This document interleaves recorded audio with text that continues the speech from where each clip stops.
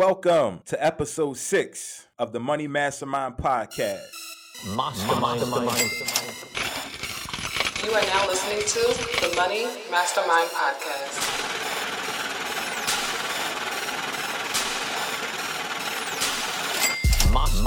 I don't even listen to no other podcast. Money Mastermind Podcast tells it like it is.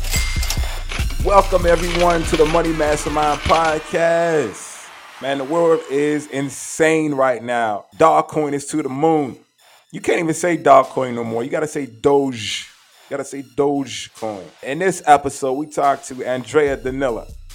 She is the CEO and founder of Global Millennial Capitalists.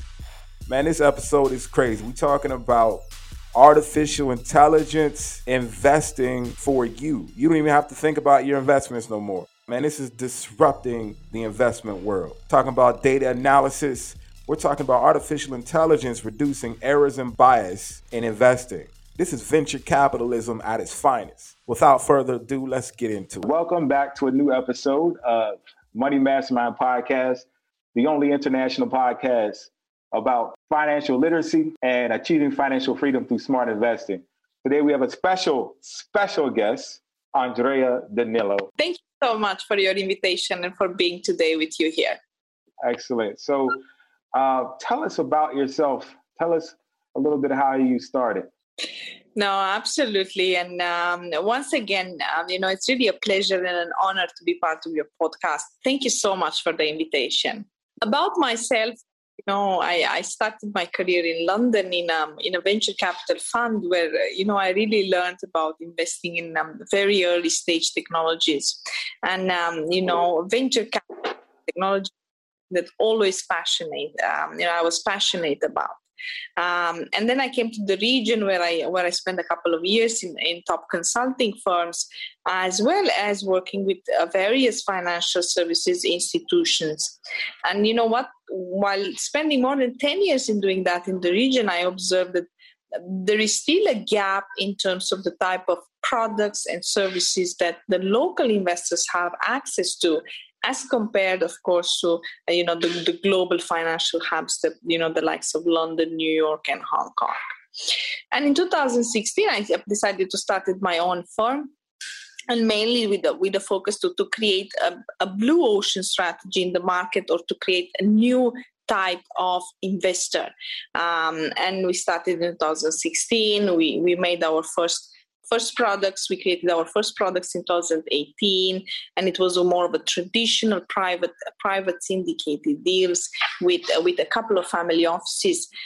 While in 2020 we came up to the market with our second strategy, which basically assumed us creating a very disruptive and very visionary machine learning model that will enable us to offer investment grade products sourced from all over the world, but specifically Silicon Valley, to the local retail investors.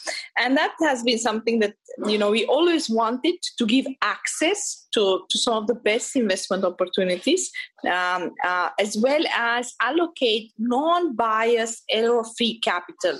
Because most of the time, the best deals are really clubbed around a group of people, and, majority or the mass of investors don't yet have access to those. And what technology has done over the last couple of years is really democratize the access to great investments, great products, across various industries and various services. Today, we want to be the first investor from the Arab world to use artificial intelligence and basically turbocharge the way we originate and make investment decisions. That is amazing, and that is a lot. So we really have to break this down as simple as possible.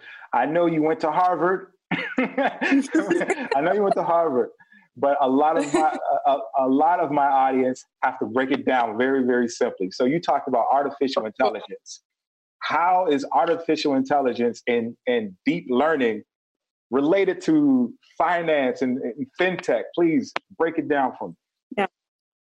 No, that's absolutely right, Suleiman. And that is really a big question, right? And I think historically, people would be very focused on industries. And, with the new big data that came into place, we realized we no longer have an industry expertise, but we have a big data challenge.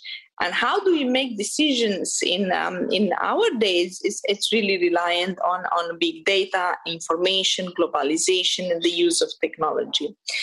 And we started really solving a main challenge is, as a boutique investment manager or as a boutique investor sitting in Dubai, we knew that our clients want exposure to Silicon Valley deals. Yes. And for us, we didn't have, of course, the budget from day one to set up teams and analysts and, hire very fancy people that charge high fees to the investors. So we decided to think differently. And that would assume that we start making decisions based on data as opposed to meeting with people, the entrepreneurs, having coffees with them and spending 10 to 20 years building those relationships. So today we believe that data will beat access, and we have the first and most compliant investment product there is, in the current markets, at least in the local markets, and we are one of the first, I would say, even internationally. Amazing. So you're bridging the gap between Silicon Valley and the UAE. So what type of products specifically is your consumers purchasing or consuming? Absolutely. So at the moment, we basically have structured a venture capital fund. The venture capital fund basically makes investments based on our analysis of global data. So we are able today, through natural language processing and machine learning, which is basically data analysis, being able to analyze all the publicly available information on early stage companies and technologies, and be basically aware or know from an early stage which investments or companies have unicorn-like features. So for example, in the traditional venture capital space, you would analyze around 50 companies per month to come up with 2 suggestions that you would like your clients to invest in. And what we are doing today with the use of machine learning is that we are analyzing 10,000 companies a month and come up with 5 recommendations. But we believe in the future our capability will be stronger, and out of 10,000 companies, we will be able to make 20 to 30 investment bets. And probabilistically, based on investment data over the last 30 years, we know that in early stage investments, more bets you make and more investments you have, you reduce your failure risk, and ultimately you give your investor a great return. And this is why we reduce error, we reduce bias. We allocate a lot of the money to diversity investments, to female founders, to Hispanic, to Black female entrepreneurs. And those investments initially wouldn't have been possible because there was a limitation of access. But data actually makes it available. So it's basically a typical investment product. But basically, how we make decisions in terms of allocating capital today is we make decisions using the data analysis and machine learning models. That is amazing. That is amazing.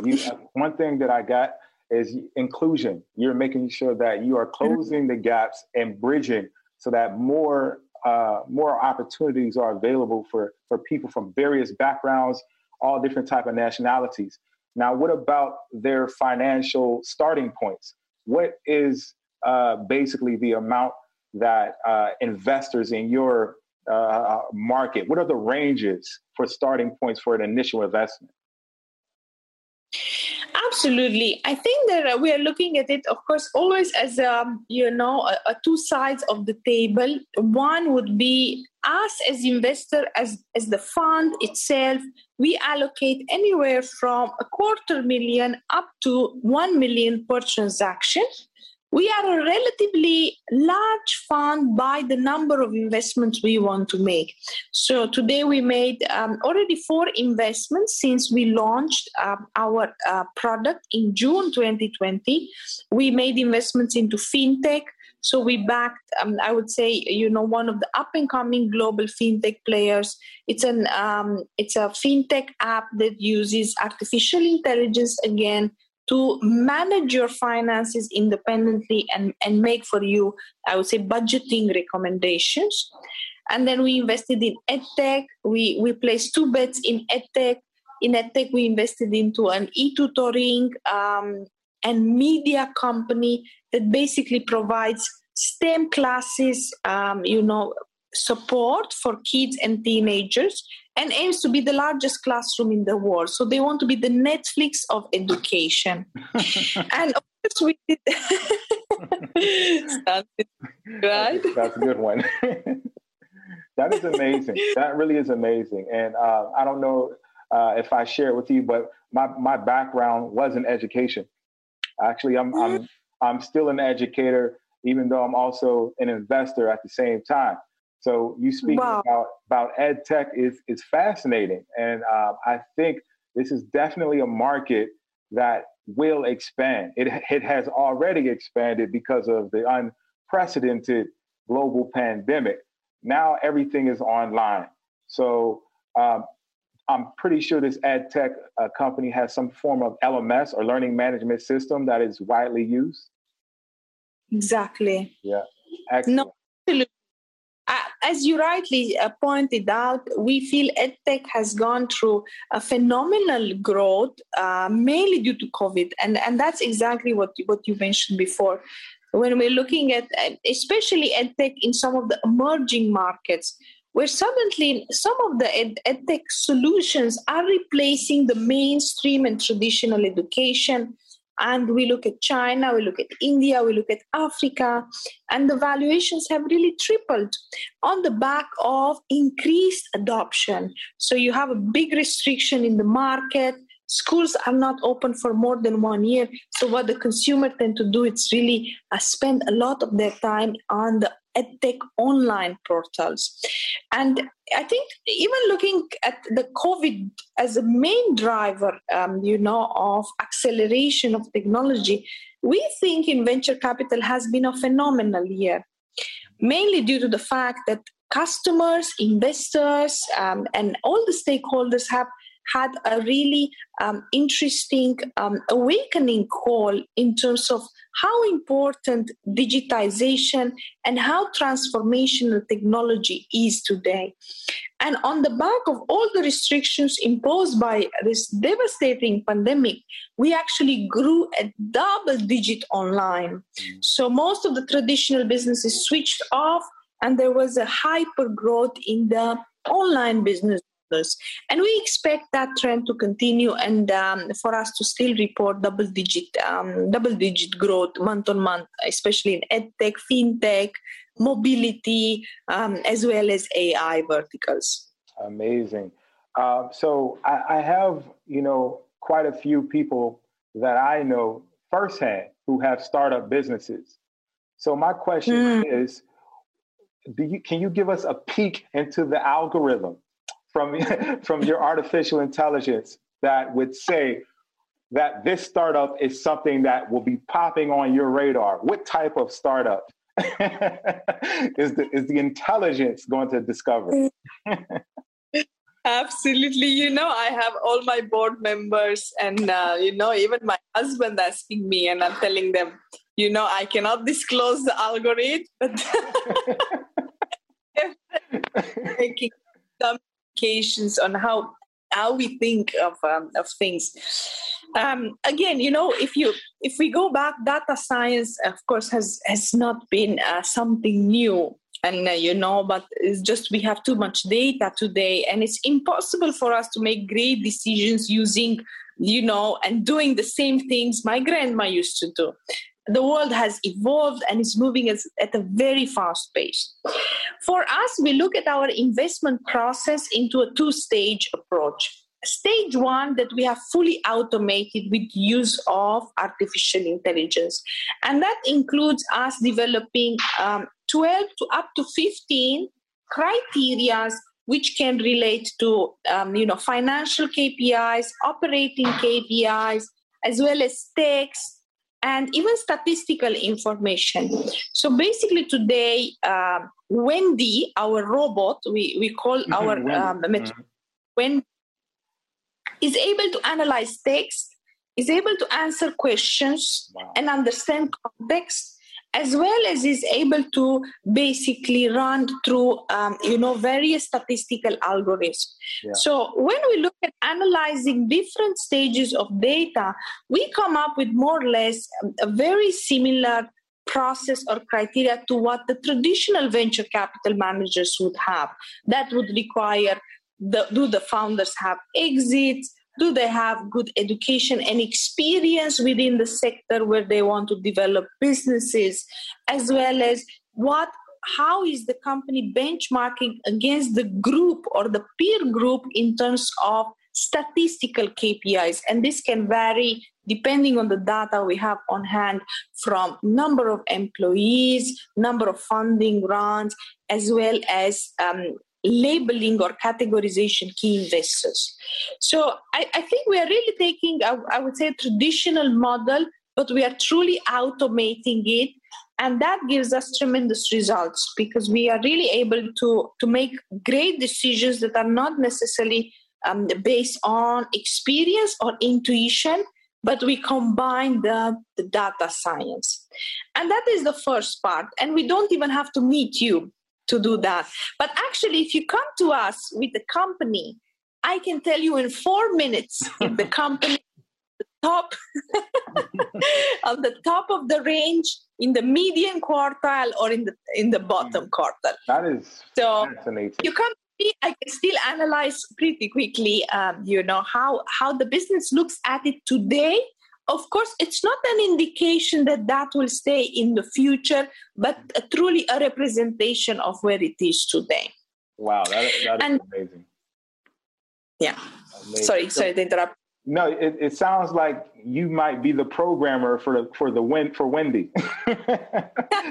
She's modeled after you, huh? So what? Yeah, I think so. So what is the expected yield from the typical investor in your company? The annual growth rate? Yeah, no, we are a little bit aggressive because we take risk. So today, venture capital really has to be seen within a portfolio. And when we meet our investors, we always tell them, you should have a portfolio allocation because venture capital remains a risky asset class. It's a high risk, high return asset class. Mm-hmm. And it's aimed at professional investors that have a certain understanding of financial markets and have the ability to bear risk. And then we tell investors that ideally you should be allocating around 5% of your portfolio to, I would say, startups, early stage investments, and technologies. And, we had a very, very good success, I would say, in the first fund that we launched. We had the 4 times cash on cash, unrealized returns in the first 3 years itself, including dividend distribution.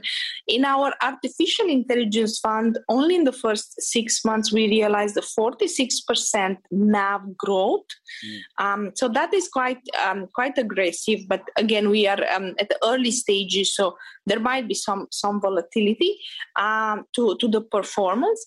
But I would say we are expecting to beat the market because of the use of AI and artificial intelligence as compared to the average traditional VC funds that return an average of 2 times cash on cash. We expect to be around 3 times cash on cash return. So that would, assume a 30% IRR on an annual basis. Wow, that's remarkable. That is remarkable. Well, they say no risk, no reward. The only risk is not taking one at all. Absolutely. Absolutely. And I mean, if you think about risk, look at Bitcoin. It just passed 60,000 today. So incredible. So the high volatility has some reward. Absolutely. So the part of this podcast is being able to take something from it and apply it for everyday people. So for some people who may not have $250,000 or $500,000, what advice do you give them so that they can be in a position that you are? What type of schooling do they need to take? What type of experiences do they need to have so that they can follow along and follow your the doors that you have broken open? No, I think that's really nice to give this back to the followers, and I think this is really that the podcast relationships, right? I come from a very I would say sort of average or humble backgrounds, and I think in life it's really important to work hard and keep on educating yourself. And I'm a true believer in long life learning, and I think that applies to everyone, to every sector or every industry. And I think education is really important for somebody to keep looking and improving their education, because education is really the way to monetize and to increase your earnings. And then I would say also, if you are a very ambitious person, of course, then it's really about setting up your plans and your goals and managing those in order to reach your milestones. And, nobody should start with a very, very aggressive milestone, but you should build up your milestone and your goals. And I would really say the third thing about having financial independence despite putting your effort and having your education, it's really also about making some I would say well thought decisions in terms of your finances. And I'm really now education and financial literacy has become available due to technology. There are various apps that are various podcasts like yourself that are really bringing light and assisting everyone to make better decisions. So I think financial literacy, reading about finances, managing your finances, getting the right advice, ensuring you are basically making right decisions, it's really, really important at every stage of your life. Of course, when you are relatively younger, you have a higher risk appetite as compared to when you are older. You can afford to take more risk. You can have a different portfolio allocation.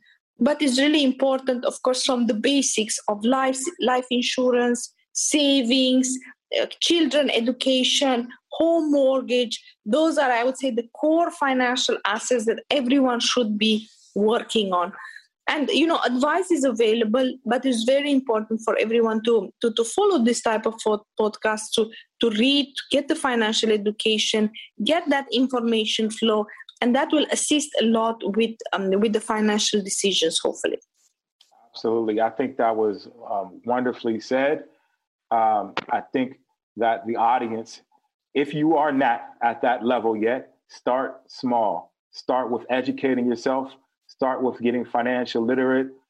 Start with some, like you said, life insurance, some safe investments, and then build yourself up so that you can then get Wendy to tell you what to put your money into. We are in a new world, in a new age. Artificial intelligence is the maximum idea when we say smart investing. Absolutely. And, I think the good thing about us that is we are really trying to tokenize it and make it available to retail investor.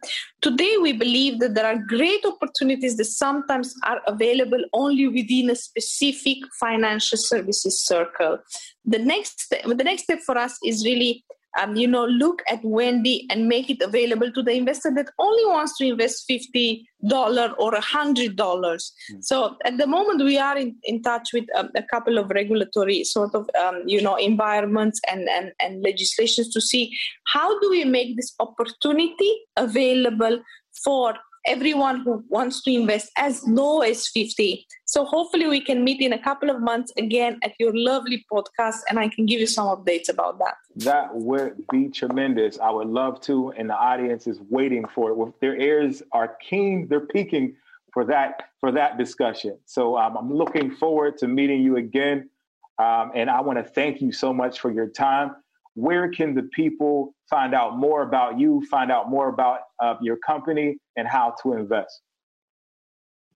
Thank you so much, Suleiman. And I think my LinkedIn profile, Andrea Danila, I think they can always, send me a message or, my our company website, which is millennialcapital.net, or, of course, I think through yourself, we would like to be in touch, and hear more opinions, meet with more people, and I think most importantly, create more good and support more people get financially literate. And, again, I truly enjoyed being on your podcast today. And thank you so much again for the invitation. No. Thank you. The pleasure was all mine. This is the Money Mastermind Podcast. Another one in the books. We here. We're not going anywhere. Until next time. You are now listening to the Money Mastermind Podcast. Mastermind.